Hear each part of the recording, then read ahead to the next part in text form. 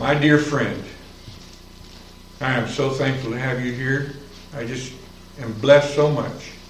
Would you please come? May God be with you, my dear friend and brother.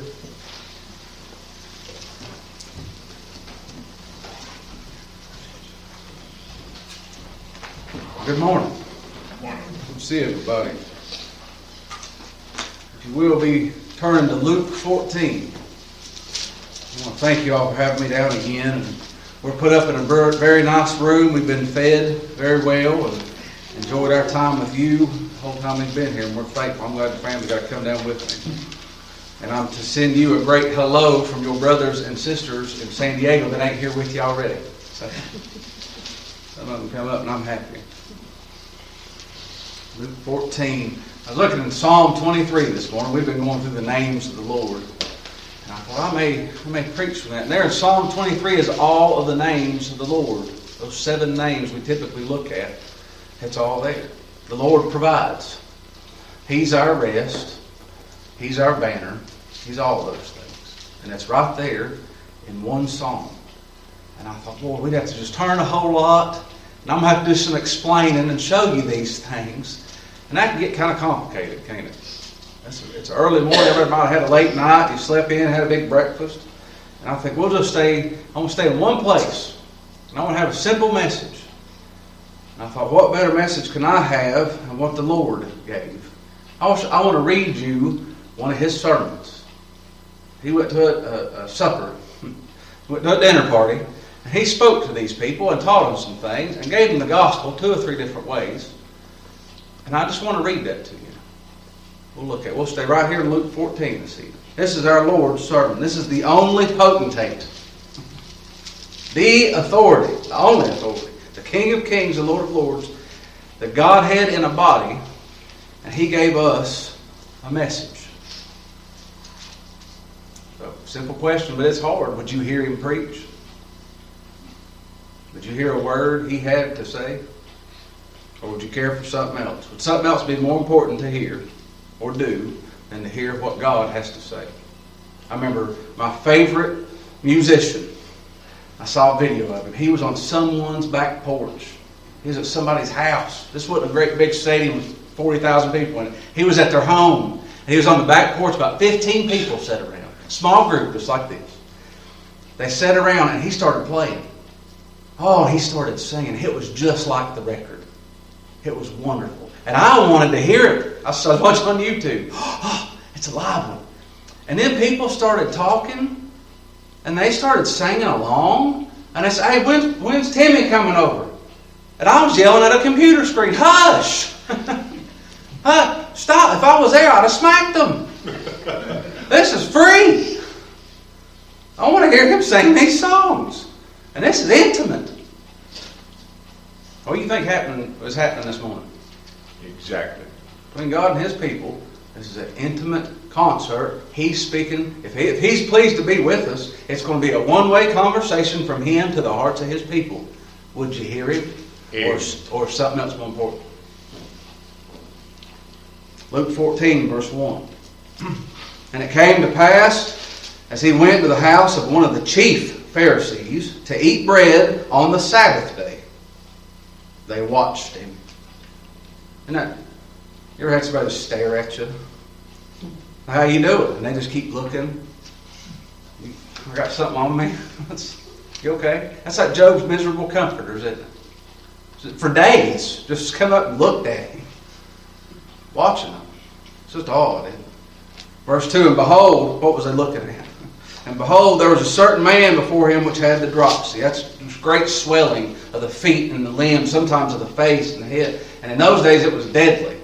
They brought this man here. Now you think, here's a chief Pharisee. This is a big wig. If they had TVs back then, he'd have been on TV and every household would have known him. He'd have been famous. And here's this sick man. This undesirable disease in his home. Do you think he was there by accident? No. Absolutely not. They staged that man, didn't they? They brought him there because they tried to trick him and they tried to catch him up in the words. And like we looked last night, they brought that woman that was caught in that very act of adultery to pin him and paint him in a corner. And now they said, well, let's just be quiet. We'll have a sick man. We know He's compassionate. And I tell you what, they knew he was able. They said, this is the Sabbath day, and we're going to get him. They knew he was going to heal this man. They knew it. Well, it ain't knowing a thing, it's a knowing a person. Isn't it? Verse 3. And Jesus answered and spake unto the lawyers and the Pharisees, saying, is it lawful to heal on the Sabbath day? Is that legal? And they held their peace. They just sat there and watched him. And he took him and healed him and let him go. And answered them, saying, which of you shall have an ass or an ox fallen into a pit, and will not straightway put him out on the Sabbath day? It's so easy for our natural state to look at this and say, this is how we accurately apply the law. This is the gospel. That's what he's doing for them. Did he heal a man? Yes. Did he do it on Sabbath day? Yes. Have they watched him? Real weird stare? Yes, it is. But this is the gospel. This man with the dropsy, he's like cattle.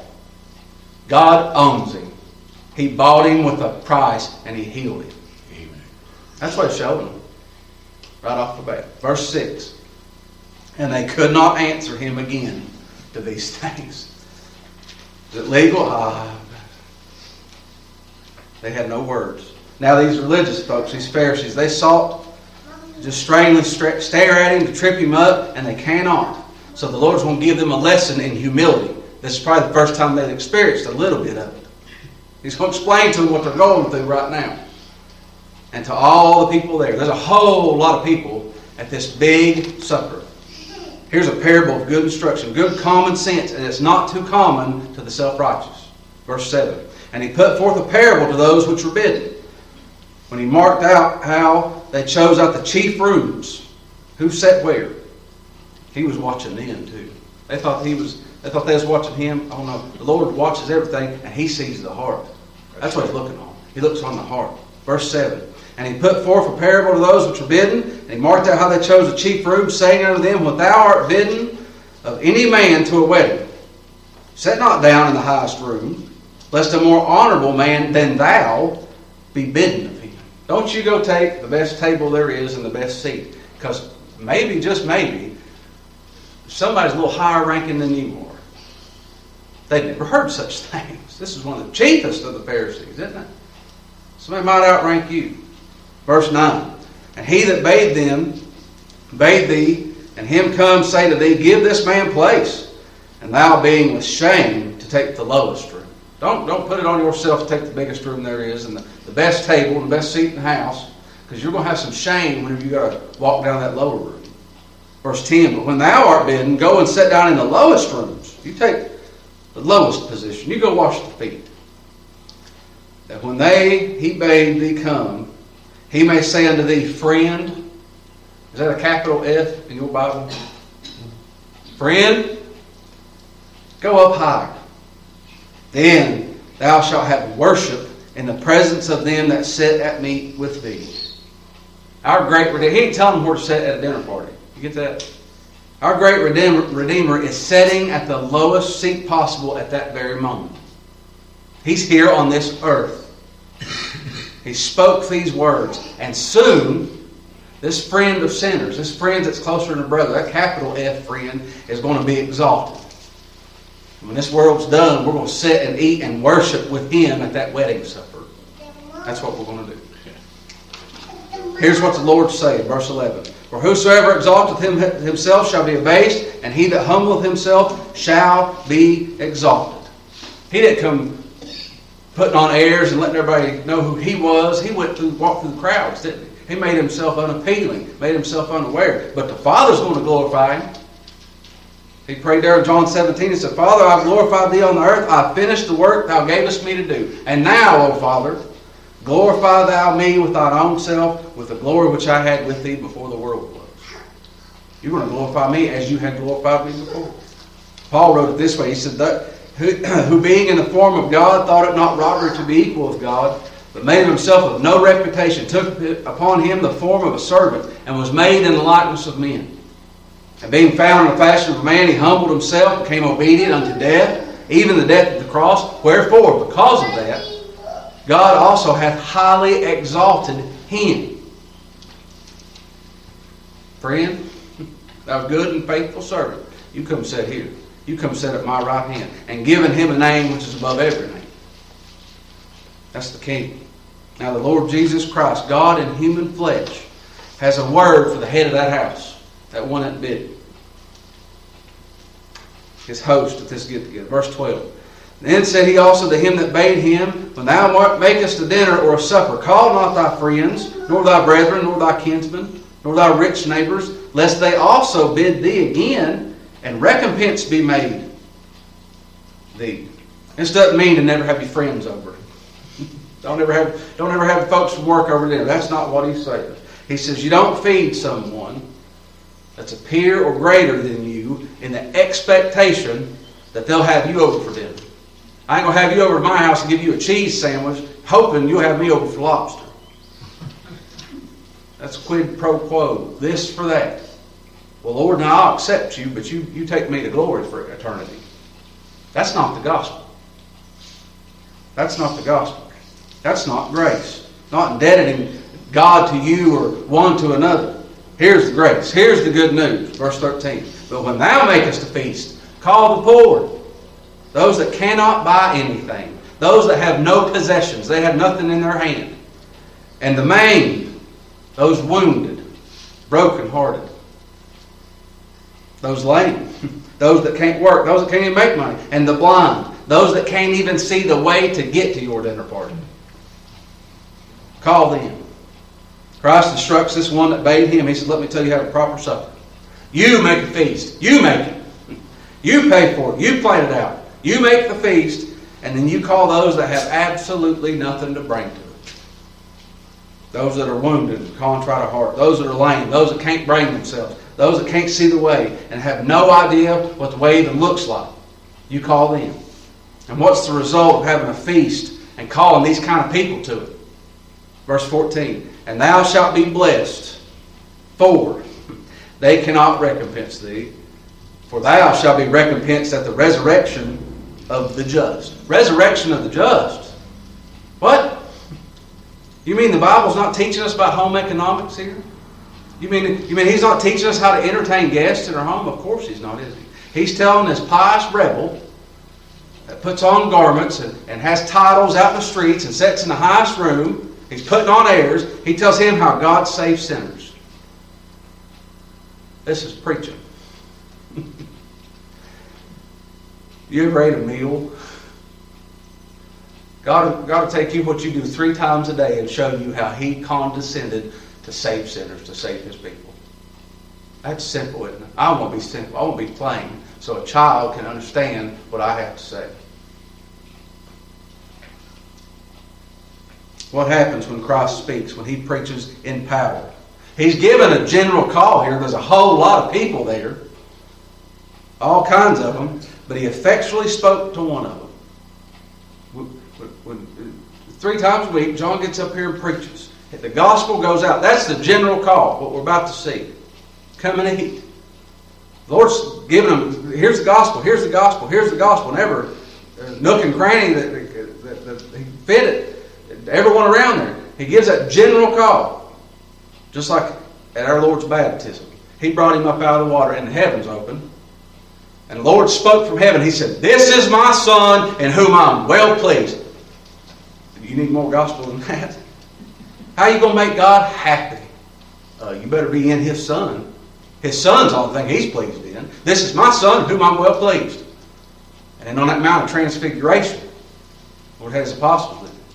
And He come and He said, this is my Son in whom I'm well pleased. And a command came with it. God, salvation's a command. And He said, hear ye Him. You listen to Him. That's the only one I'm pleased in. You listen to Him. Not anybody else. He's the potentate. He's the King of kings. He's the Lord of lords. Hear Him. Amen. And they heard Him. Didn't they? It says in verse 15, and when one of them that sat at meat with Him heard these things, he said unto him, blessed is he that shall eat bread in the kingdom of God. Someone heard. Whole mess of folks there. Someone heard. Blessed is he that shall eat bread in the kingdom of God. What's he saying? That one speaking to him, he's the bread. You're the bread of life. The one speaking to him. This is the kingdom of God. It's the Godhead in a body right in front of him. And to be with him, to feed on him, to live on him, that's a blessed man. That's a blessed man. People wake up, they got the nerve to walk through this nation every day. Hey, oh, have a blessed day. How's your day? Oh, I'm blessed. Put on bumper stickers and have it on license plates and everything else. To be in Christ is what blessed is. Amen. To know him, to feed on him, to have him, to eat, to live. I need him. And then to have him. If you need him, you have him. And that's blessed. That's what blessed is. He heard everything in this chapter so far. Christ heals the death that we are. He heals our dropsy, our swell, our puffing up. That's what that fellow was. The Lord took all his puffiness out of it. Well, that's another. I'll do that next year. He strips us down, don't he, and sends us on our way. He's our rest. He's the humbled one that shall be exalted. And this is good news for poor, maimed, blind, and lame people. He's the resurrection. He's the resurrection. What does the Lord do to those? There's one fellow there. What does the Lord do to those he reveals himself to? Those that he gives life to. What does he do with them? Verse 16. And he said unto him. He said unto him. Dwell on that. You think about that. Some people, folks say, well, I read the Bible in a year. That's too fast. You didn't soak it up. That's too much. He said to him. All these people at this feast. All these big religious folks. All this. I've been going to church my whole life. Wearing fancy garments. And so educated and knowledgeable. And they can quote more scripture to you than I can. One man heard. And the Lord spoke to one man. What if he'd speak to one person in here today? Oh, praise. Just one. And then for me, what if only one of you showed up today? This whole place is crickets. And one person sitting right there, I don't care if they're on the left, middle, or right, I'd have looked at them. I ought, out of a debt of gratitude, to stand up and give it all I have. And I said, well, I guess we'll just try again tomorrow. Absolutely not. If my Lord would go down and speak to one, what a privilege it would be for me if he allowed to speak through me to one. Amen. Verse 16, he said unto him, this whole parable everybody knows, spoke to one person. He said unto him, a certain man made a great supper and bade many. That certain man is Christ. He made a great supper. He bade many. Now this isn't speaking of the Lord's table. He hasn't instituted that yet. And this isn't speaking of that great marriage supper of the Lamb. We read about Matthew 22. This is the gospel message for that day. Whatever Sabbath day that was. Whatever it was. June 17th. I don't know. Whatever it was. That was for that day. And that's what the message is for our day. This message that the Lord, that He preached, the servant He preached, is for right now to you and me. Christ is that certain man. He's speaking of this message in our day. In this parable, the gospel feast, this publishing of the bread of life that we must eat to live. This blood atonement He made in His human body that we must drink to never thirst again. Taking His obedience as our obedience. Taking His sacrifice as our sacrifice. Taking His faith as our faith. The faith of Christ. This great supper is the gospel of the grace of God. He bade many. It goes out. It goes out. And it's supper. It's supper. It's the last meal of the day. Because we are in the last days. Night time's about to fall. It's about to be dark. Everybody that's ever been on this earth is about to go sleep. It's urgent. It's an urgent meal. This is a great supper because of who it was that purposed to make it. The one that planned it. It's great because He planned it. It's great because He's the one that made the supper. It's great because He paid for all the ingredients. It's great because of the price of that payment. His blood at Calvary, that's what it paid. God turned His back on God. That's an expensive supper, isn't it? We are bidden to eat and live because the Son of God willingly laid down His life for sinners. And He did it with joy. I like it crushes me every time I say it. Many were obeyed. Some will say, well, for 4,000 years, Abraham, the Lord spoke to him, and there was one nation on this earth that came from him that the Lord spoke to, and that's true.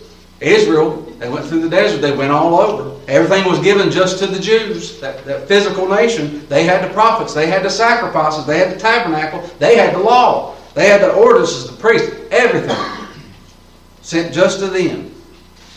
That sounds special? They did not care. The old hat. We know that. We'll check in once a year. We'll go down there twice a year or so. Is it Easter? We'll show up then. They didn't care. They despised the gospel of grace, and the Lord turned from it. But now don't read these passages and say, well, we're just categorizing nations of people. This is what this means, and this is what that means. This applies to this. This is for me and you today. That's what he's talking about. This is what happens in Rescue, California, every Friday night and twice on Sunday. This is the meal that goes forward until the last seat is taken. This is what happens in every town where God sends one of His servants. It happens in Ewing, New Jersey, every week and twice on Sundays. Until the last sinner is brought to Christ's feet. And God speaks through His servant. A prophet will not promote himself. The Lord said that. I will. John Reeves is God's ascension gift to Rescue California.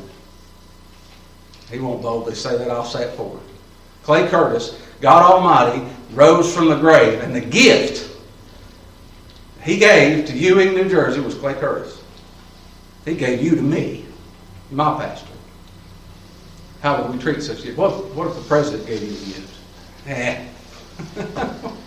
Well, you better be careful. You better watch it. The king is given a gift to Rescue California, Ewing, New Jersey, and places all over this nation. Luke 14, verse 16. And he said unto him, a certain man made a great supper and bade many, and sent his servant at supper time to say. He gave him a word to say. To them that were bidden, here it is, come, for all things are now ready. Amen. That's my only message. We'll look at a whole mess of different texts, awesome things to teach people. The Lord has children, and they ain't slothful. He's going to train them up. They ain't just going to sit and play video games and glory all for eternity. That ain't going to happen. He's going to train His children. But the message of that, no matter where we are in the text, is come, all things are now ready. Come, because everything is ready right now. There's nothing to be done. You ain't going to get there and then have to shove coal to keep the place warm. There's nothing to be done. Don't bring anything to this feast. You leave your almonds. You don't have to bring your almonds to Egypt. You don't have to bring nothing. Everything's provided. You don't have to observe the ceremonies of men. You don't have to wash your hands before you eat. Now my children, whenever we go home to eat, you go wash your hands before you eat. But to this supper, don't do anything. You don't have to clean yourself up. You don't have to put on a tie. You don't have to tuck your shirt in. You don't have to bring nothing in your hand. Come. Everything's ready. A certain man has made all by himself a great supper. Everything is finished. Come, or you're going to starve to death. Come and drink, or you're going to die of thirst in the wilderness. Come to Him. That's it. That's my job. That's the mission of this body of believers. That's John's mission to say, but for the folks that he's gathered here in this local assembly, that's your job. To tell everybody in this county, and by any means the Lord opens up, come, everything's done, it's finished. Now come on. Amen. We have a certain man, and we're to give it our all to tell others of this great supper.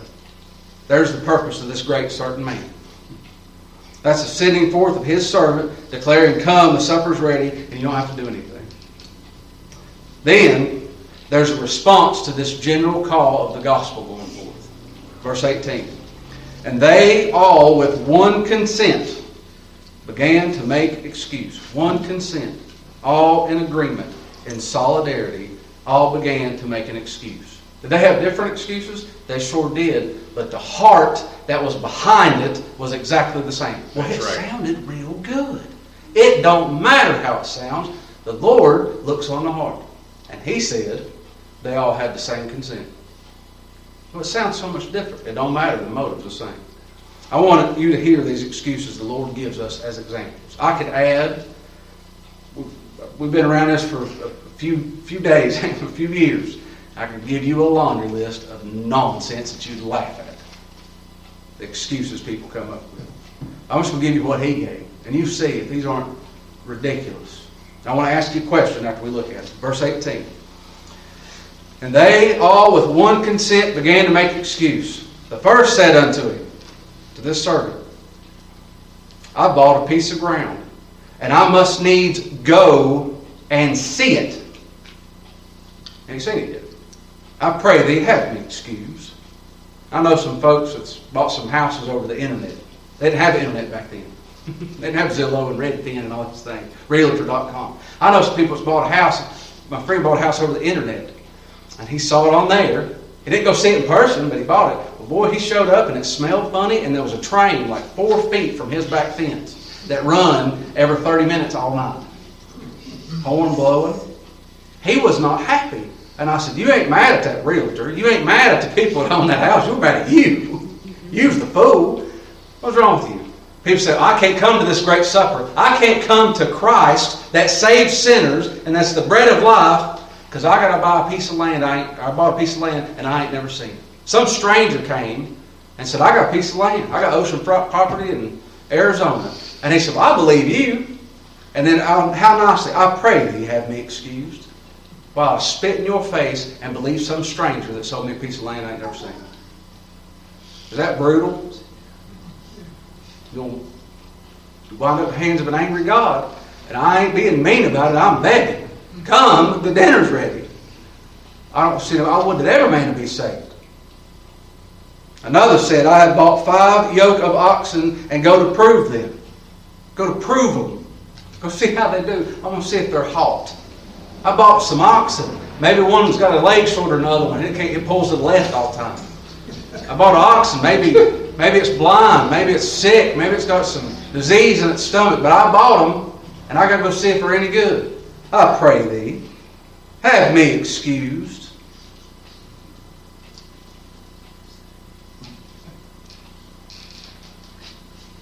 I've actually heard people say, I can't go to worship because I got dogs to take care of. Another said, I've married a wife, and therefore I cannot come. No husband or wife should ever be forbidding to a spouse to come to Christ. If they forbid you, if they said, now honey, you ain't going down there hearing that gospel, and you say, I'm going down there to hear a person. He's my husband. You go hear him. If they ain't fighting you, then you encourage them to be tender to come with you. But now this is the head of the house. Until just recently, my lifetime, this changed. Now, honey, not mean and not forceful. Honey, that's God. That's where God preached. We're going to go. I've come to Christ. And I said, what's got in you? It's not what, it's a who. And that may be appealing for that spouse. So they may hear too, Lord, but that may be the means the Lord used. But he said, I've married a wife, and therefore I cannot come. You tell her to get in the carriage and go with you. Come on, honey. We're going to the supper. And if you had a new bride, wouldn't you want to take her to a big fancy dinner? I thought about this morning. I was walking laps around that motel. I'd like to take you to a fancy dinner, and I can't swing it. And if somebody big high up said, hey, you bring your wife, come on. He's going to have good food up there. Let's go. That's just foolish, isn't it? That's part of Christ's terms of surrender. He said, if any man come to me and hate not his father and mother and wife and children and brethren and sister, yea, his own life also, he cannot be my disciple. I ask you the question, what's a good reason to refuse to come to Christ? You got one? Is there a good one? Is there a good reason not to bow to Him now? I mean it. It's supper time. Darkness is approaching. The end is near. You give me one reason why we shouldn't turn to the very one that's life Himself. There ain't one. And what good excuse do I have not to attend where his gospel's preached? That's hard, Kevin. I care for your souls. John cares for your souls as one that must give an account. He has to tell you the truth. I got to tell you the truth. This is important. It's eternal life and death. It ain't just life and death. Eternal life and death. It's important. It's not that these people bidden could not come. It's not that they couldn't come with the land and the oxen and the wives. It's not that they could not come. For whatever excuse you can dream up and stick in a sentence. Why don't they come to Christ? Why don't they come to the public worship of the Lord's Son, where He's lifted up? It's not that they could not come, it's that they would not come. Now there's brethren that can't come. They are lame. They are maimed. We're going to see that. They physically can't. Well, they get lowered through a roof. Better have some good friends, bring. Do something. If you need it, like that one with the issue of blood. There were throngs around him. And people me too, get so upset if everything stay perfect in the worship of God. There's crowded up against him. Here's a sick woman that crawled on her hands and knees. You figure how many times her fingers got stepped on. She said, "Oh, my finger, I can't go no more." She drove to Christ. I got to touch him. If I can touch him and his garment, I'm going to be bruised. I'm going to be banged up. That walk of faith, buddy, you're going to have some rocks and calluses and burrs and thorns sticking in you and everything else. But if you need Him, you'll go to Him. He'll draw you. Amen. He'll bring you. Verse 40 says, John 5:40 says, "You will not come to me that you might have life." It didn't say you could. He said you won't. Verse 21. "So that servant came and showed his Lord these things." He gave an account. Lord, I told him. What did you tell him? Exactly what you told me to tell him.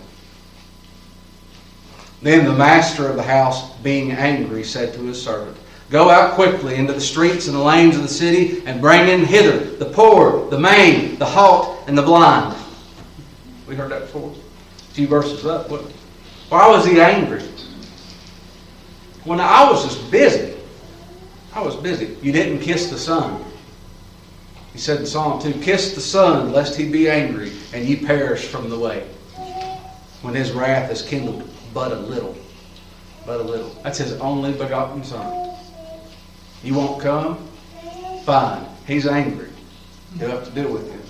And He says, "You go and bring hither." Bring in hither the poor and the maimed and the halt and the blind.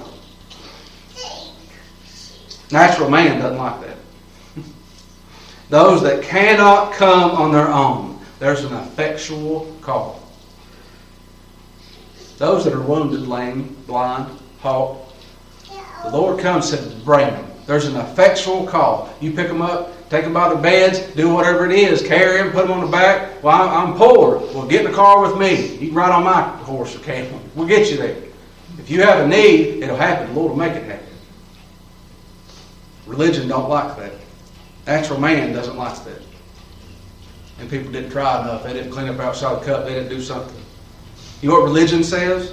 The Pharisees and the scribes murmured, said, "This man receiveth sinners and eateth with them." Yeah. Who do you think you're going to be at with this great supper? That purposed the supper, that made the supper, that sent His servant out to bid people to come, that brought them in. You're going to be eating with Him. Harlot's a term that's almost a Disney character nowadays, isn't it? What if it's just, somebody that's swelled up, dropsy, and sores all over them, and a leper? Well, we won't go around somebody if they sneeze a little bit. What if there's lepers in here? They need saved, don't they? Do they need Christ? Sure do. They say he doesn't just receive sinners, He eats with them. What good news it is if you're a sinner. He ain't just going to allow me to be on the property. He's going to sit down and have dinner with me. Yeah. He's going to commune with me, to speak comfortable to my heart. He's going to feed me, nourish me, provide for my young. Verse 22, "And the servant said, Lord, it is done as thou hast commanded. And yet there's room." I've been asked, I was a hyper-Calvinist my whole life. They say Arminianism is all door and no house. And hyper-Calvinism is all house and no door. And And sometimes people ask me positions, my post-millennial position. If I got to Google it, I ain't going to give you an answer. If you need a thesaurus or an abacus to go to church, don't go there. Go somewhere else. Our Lord talked about having supper. We can get that, don't we? He says there is room. I'm to go and say, come, supper's ready. Did God elect the people? You bet He did. And it's a bold-faced lie to say He didn't. Does He effectually put it in the hearts of His people to save them and draw them to Christ? He absolutely does. Do I know who they are? I do not. So I stand up and say, come, it's ready. And there's still room. What does that mean? The sun's still shining, isn't it? That's right. Are we still here on this earth? A faithful pastor, I was in his kitchen one time, me and you was there, and I said, well, won't that be something when that last sinner is called to know Christ, and this world is over. It's done. Wad up, throw it away. It's all going to burn. Gold's going to burn. Element's going to burn. It's all done. And he said, Kevin, you might preach to him. That made me want to crumble up in a ball on the floor and cry. And at the exact same time, I said, buy me a satellite. We're telling everybody, let's get this over with. I'm tired of this world. I'm tired of the sin that I live in. Preach to everybody. There's still room. There's still room. Today's the day of salvation. Come so you don't starve to death. Today's the day of salvation. Come so you don't die of thirst in the wilderness. Come right now. Everything's ready. You ain't got to do nothing. Verse 23, and the Lord said to the servant, go out to the highways and the hedges and compel them, come in, that my house may be filled. Compel, constrain, show necessity. Necessity. This is necessary. Eternal life and death. And if God makes you realize that, He'll be life to you. You rejoice. You talk about what you rejoice in, and you do what you want.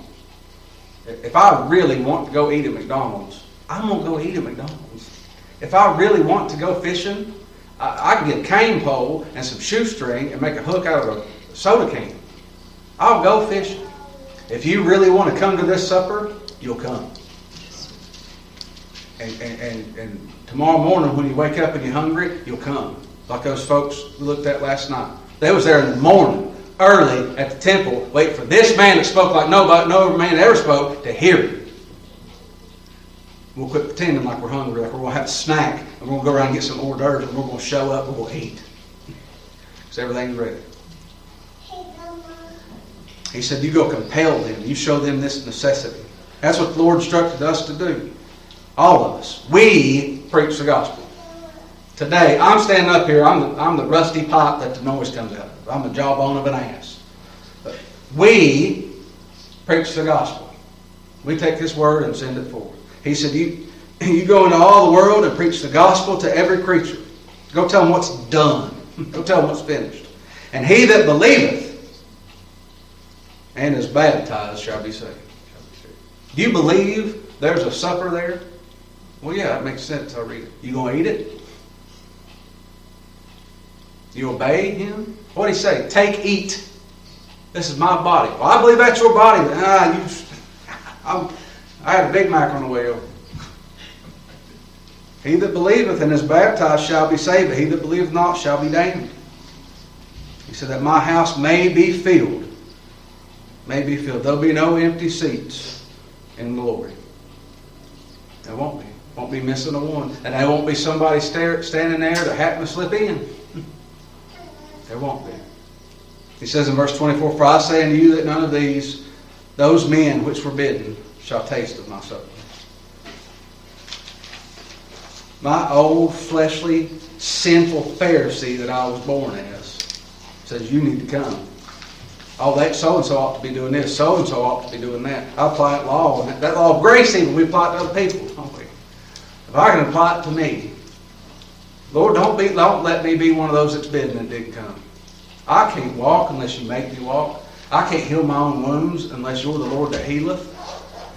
Give me a desire. I can't be hungry unless you give me hunger. Can't be thirsty unless you make me thirsty. Make me, bring me, carry me. I need you because I'm hungry. Are you hungry? If you are, He made you hungry. And He'll fill your bellies. Come to it. Everything's done. Supper's ready.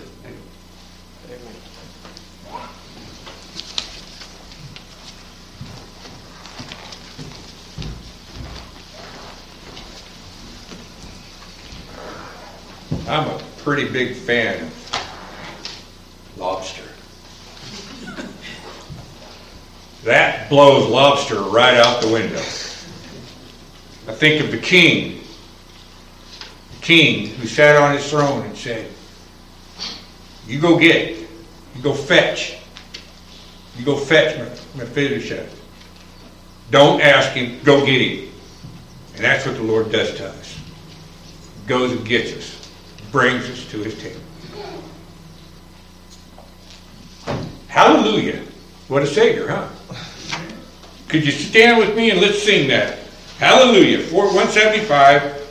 What a Savior.